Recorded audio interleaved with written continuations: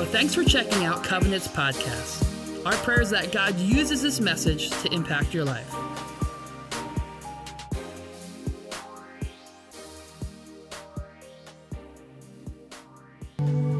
Well, praise God, Covenant Church. Let's give God a hand of praise.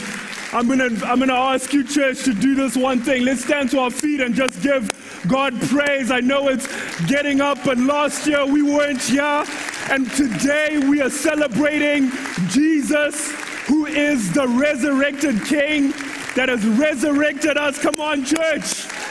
Amen. He is risen. Amen. Oh, praise God. Well, church, you can take your seats. You can take it. You guys are the service that slept in, had breakfast, and then now you're waiting on brunch. I'm just expecting that this is going to be the most energetic service. You guys actually got Rob's here. You got the He is Risen part. Praise God for that. I was like, geez, what happened over the last year? So praise God for that. This is it. This is the moment, the pivotal moment in history, the most epic moment in all of human history, the resurrection of Jesus Christ. Not a myth, not a maybe, not maybe it happened or maybe it didn't. This is that moment, the resurrection of Jesus Christ. This is why we are in this room. This is at the center of our faith. The promise and the claim that God would send a son, and after 3 days he would rise again and we would be raised to life with him. This is the good news that will never ever run out. Praise God. Praise God for that. And we are celebrating this. We are celebrating the empty tomb. We're celebrating this. And this morning, I'm just so filled with joy because it is not circumstantial. Last year, the room was empty, but the tomb was empty. This year, the room has been full 3 times, and maybe you're watching at home and you stood up and you are praising God and you can't be in person yet, but still it doesn't change the fact that Jesus left that tomb empty. And we live in that freedom, whether we're on the mountaintop or in the valley. And this is what it has given us. It has given us life beyond the circumstances of this world. We know that he has restored relationship with the Father, and we will have eternity with him, and that is what the cross purchased for us. I want to start by quoting Jesus himself, John 11:25. Jesus said to her, "I am the resurrection and the life. The one who believes in me will live, even though they die, and whoever lives by believing in me will never die." Do you believe this? Covenant Church, do you believe this? Jesus says, do you believe this? My name is Rob Chifukoyo. I am one of the pastors here at Covenant Church, and I'm just welcoming you to dive into this passage. If you have your Bibles, and maybe you didn't quite hear the verses in the video, but we're going to be going through John chapter 20. And in John chapter 20, we find that there's an account of people who meet Jesus or attempt to meet the risen Christ. And as we look at this passage, there are just a few things that I want to go through in just a short time that the resurrected Christ is and what the resurrected Christ represents. You know, the first thing that we see is that at the centrality of our faith, there are 3 words: He rose again. That the first thing that we can say Jesus is Jesus is alive. We can't meet dead people.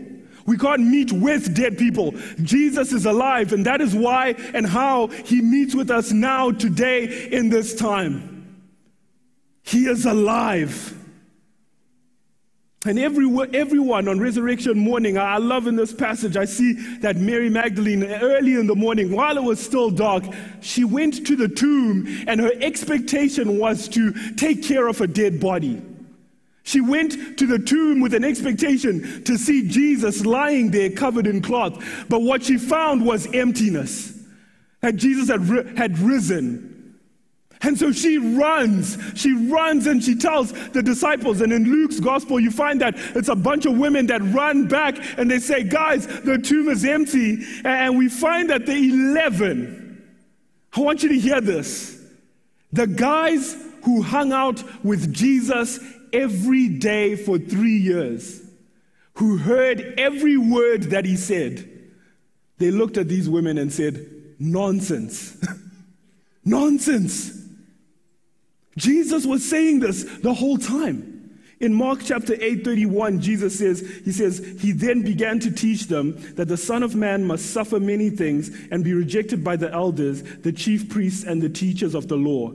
And that he must be killed, and after 3 days rise again. I imagine that there was a conference in heaven and the Trinity was meeting, and they were like, okay, Jesus, make sure you tell these guys that 3 days. And Jesus like, yeah, absolutely, I'll tell them 3 days. And then Jesus, boom, picks his disciples. He says, 3 days, 3 days, 3 days, I'll rise again. 3 days, I'll rise again. And he must have sent a memo back to heaven and said, I think you need to station 2 angels at the tomb because I don't think these guys understand what's going to happen.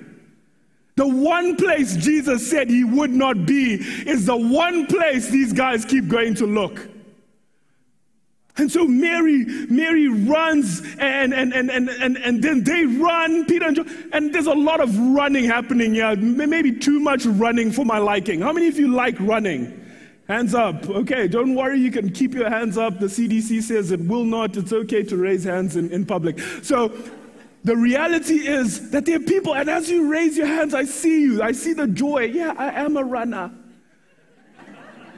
Right? And we were never going to do an altar call, but we're doing it at the end of the service because Proverbs 28 verse 1 says, the wicked run when no one is chasing them. But anyway, the reality is I do not like running, and I do not see the point in running. It's such a hard thing to do. Like, motivate yourself to run. Where are you going? I don't know. I'm just getting fit. I'm like, there are other things. So the reality is that we understand this feeling of running and running and running. But in reality, what I recognize in this passage is that we are all running.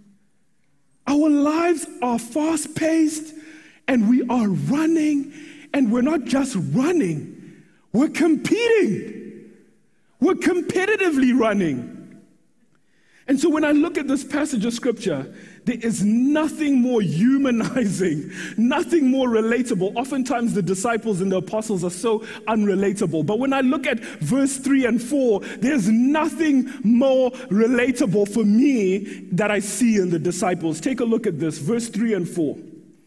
It says, Peter and the other disciple. Now, John is writing this, and John is the other disciple, trying to be humble. Peter and the other disciple started out for the tomb. They were both running. But the other disciple outran Peter and reached the tomb first. I mean, there's nothing more Ricky Bobby in the Bible than that, right? If you're not first, you're lost. You know, it's like he's talking about the resurrection, and he goes, yo, I'm just going to slip something in there for you, Peter, that I beat you in a race.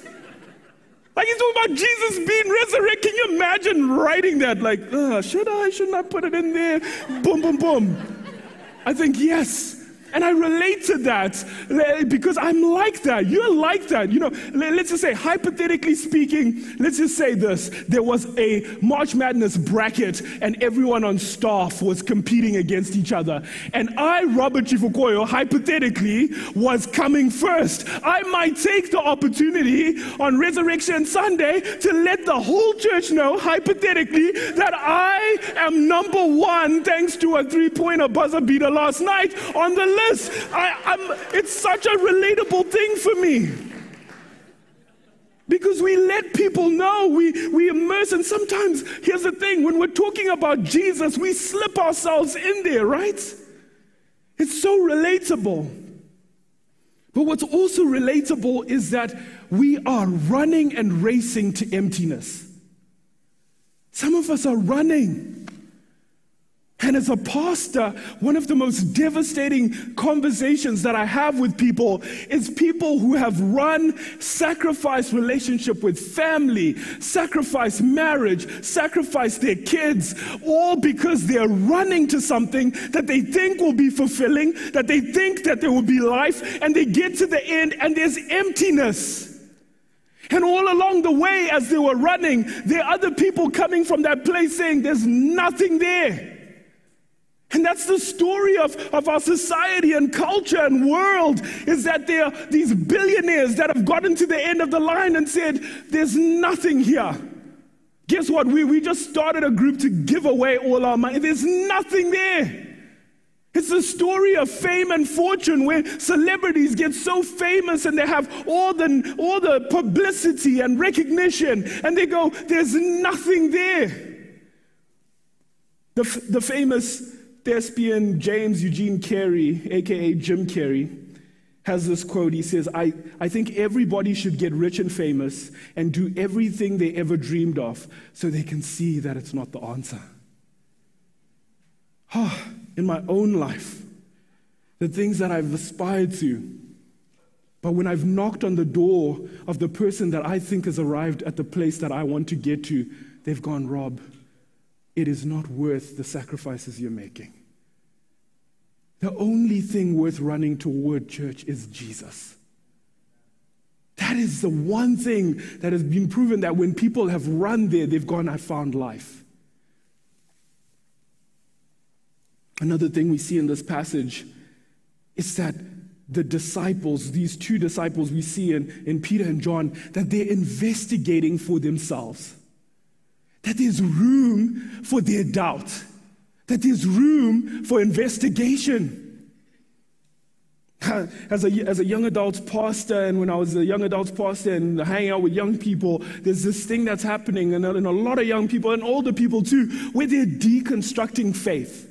They grew up in the church. They were told, hey, from my Sunday school teacher told me this, my youth pastor told me this, but now I'm trying to figure it out for myself. And so I'm ripping it apart and trying to see for myself. And there's an investigation. And church, the church should be a place where people can come and investigate for themselves who the risen Christ is and see for themselves. Because we find here in this passage that when John and Peter see the folded cloth and they see that there is no body there, what it leads them to is belief.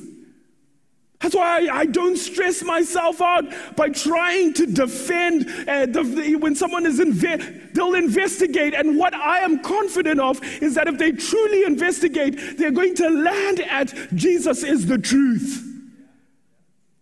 I watched this YouTube video just the other day of a famous author, Jordan Peterson, and he's talking about Jesus. He's crying.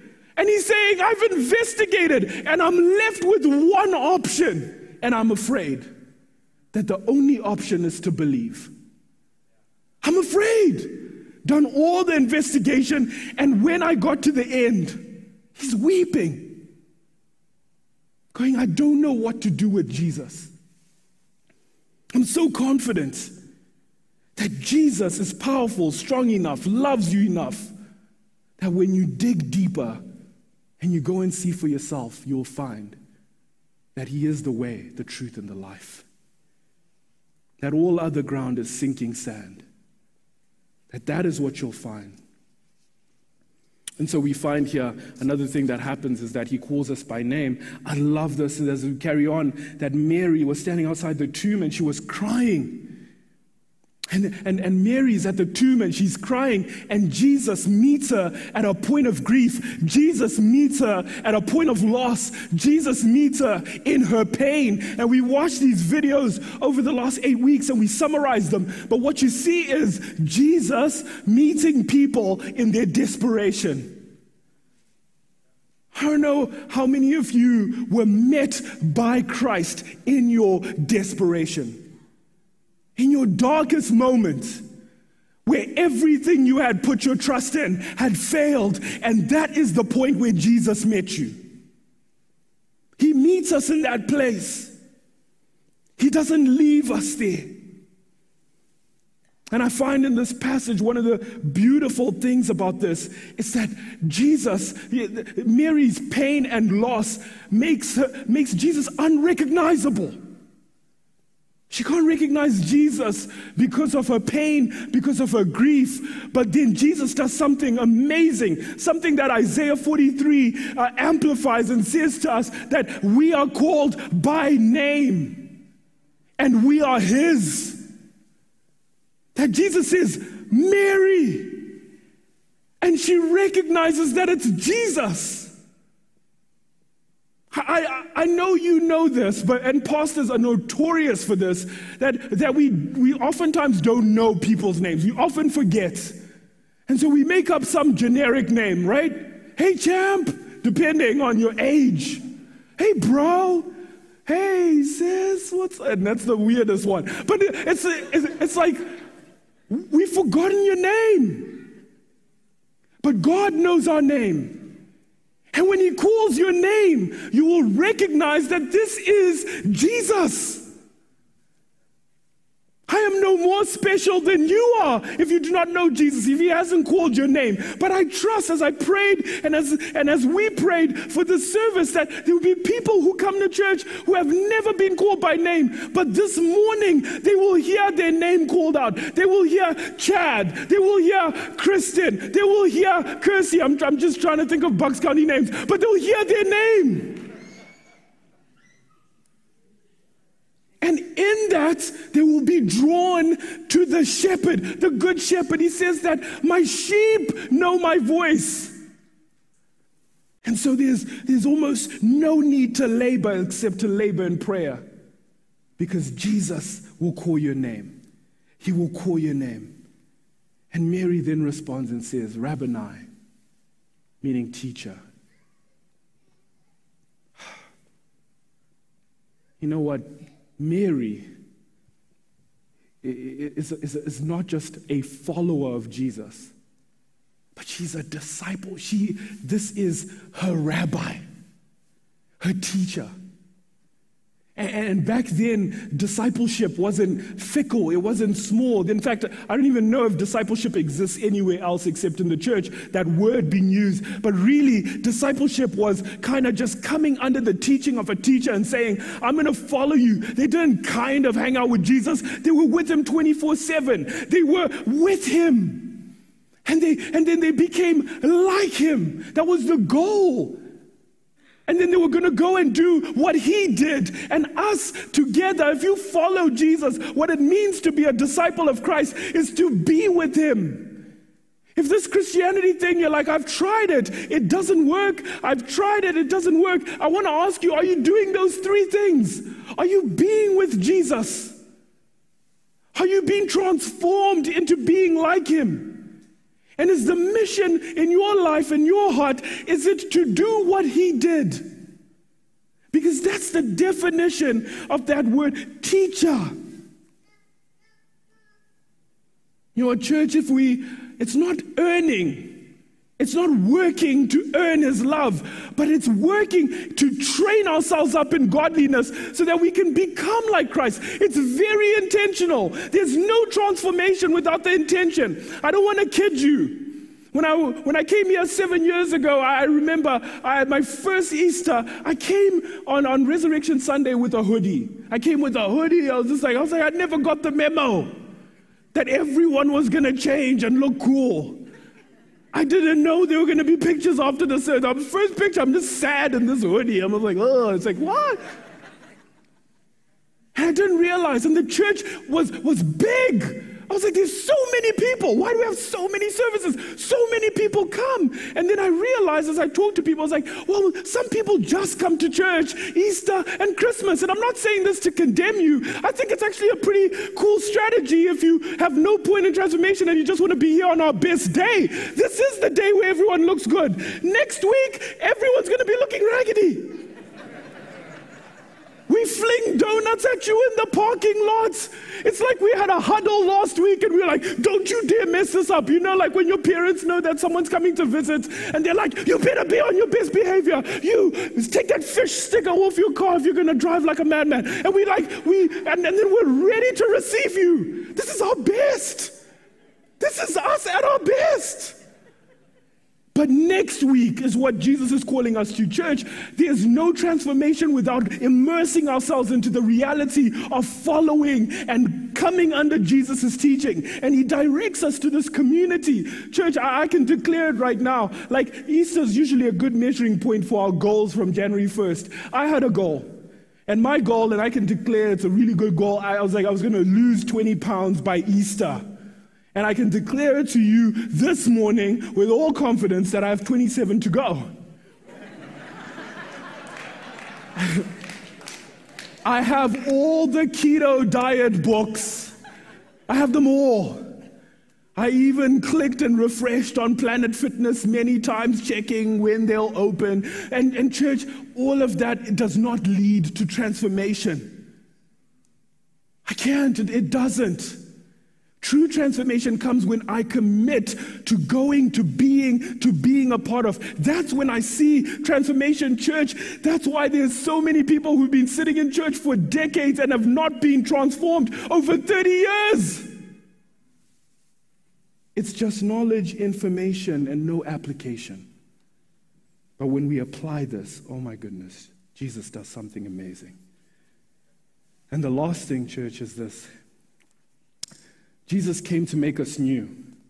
He came to reconcile us to the Father. I love this. He says this to Mary. He says, I'm ascending to my Father and your Father. She says, tell my disciples, I'm ascending to my Father and your Father, to my God and your God. He came to bring us into this new family. He came to make us brand new. Brand new.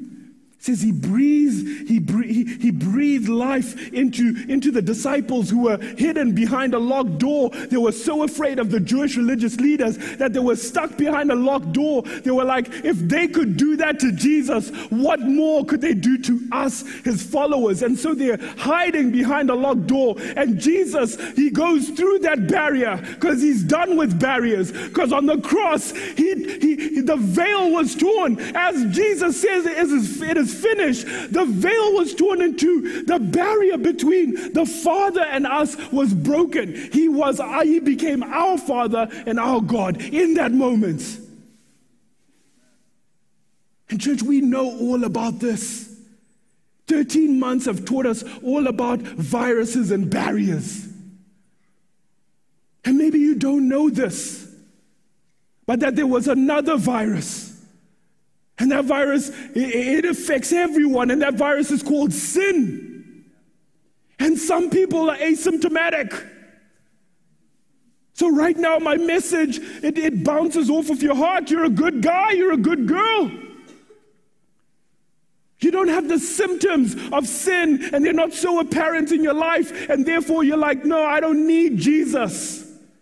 And some of us, the symptoms overran us, so we knew we needed a vaccine.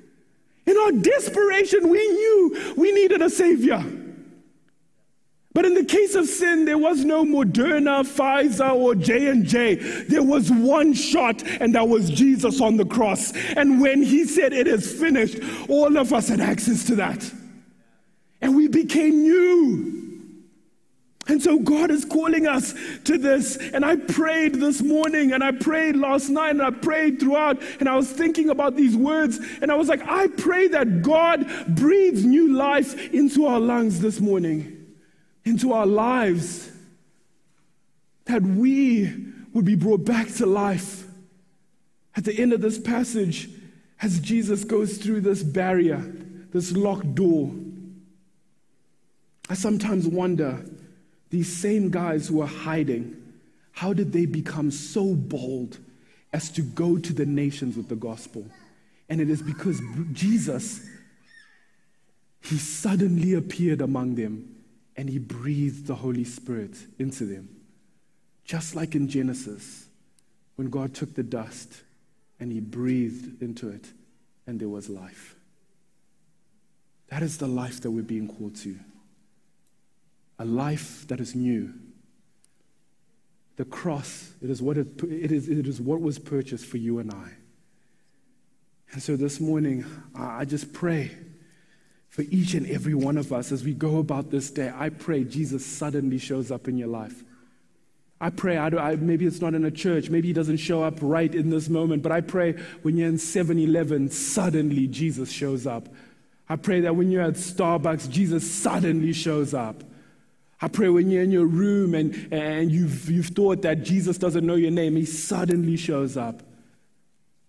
And that journey of transformation into who he's called you to be starts. Church, this is an amazing thing. Amazing news. And amazing hope. Let's pray. Father, we thank you for this morning. We thank you for who you are. We thank you, Lord, that you are breathing new life into this place. We thank you, Lord, that on the cross, Lord, you dealt with all our guilt and shame. That death died on that day. And that when you rose again, Lord, you called us to that life, that new life. You ushered in this new kingdom, and we are a part of it, Lord.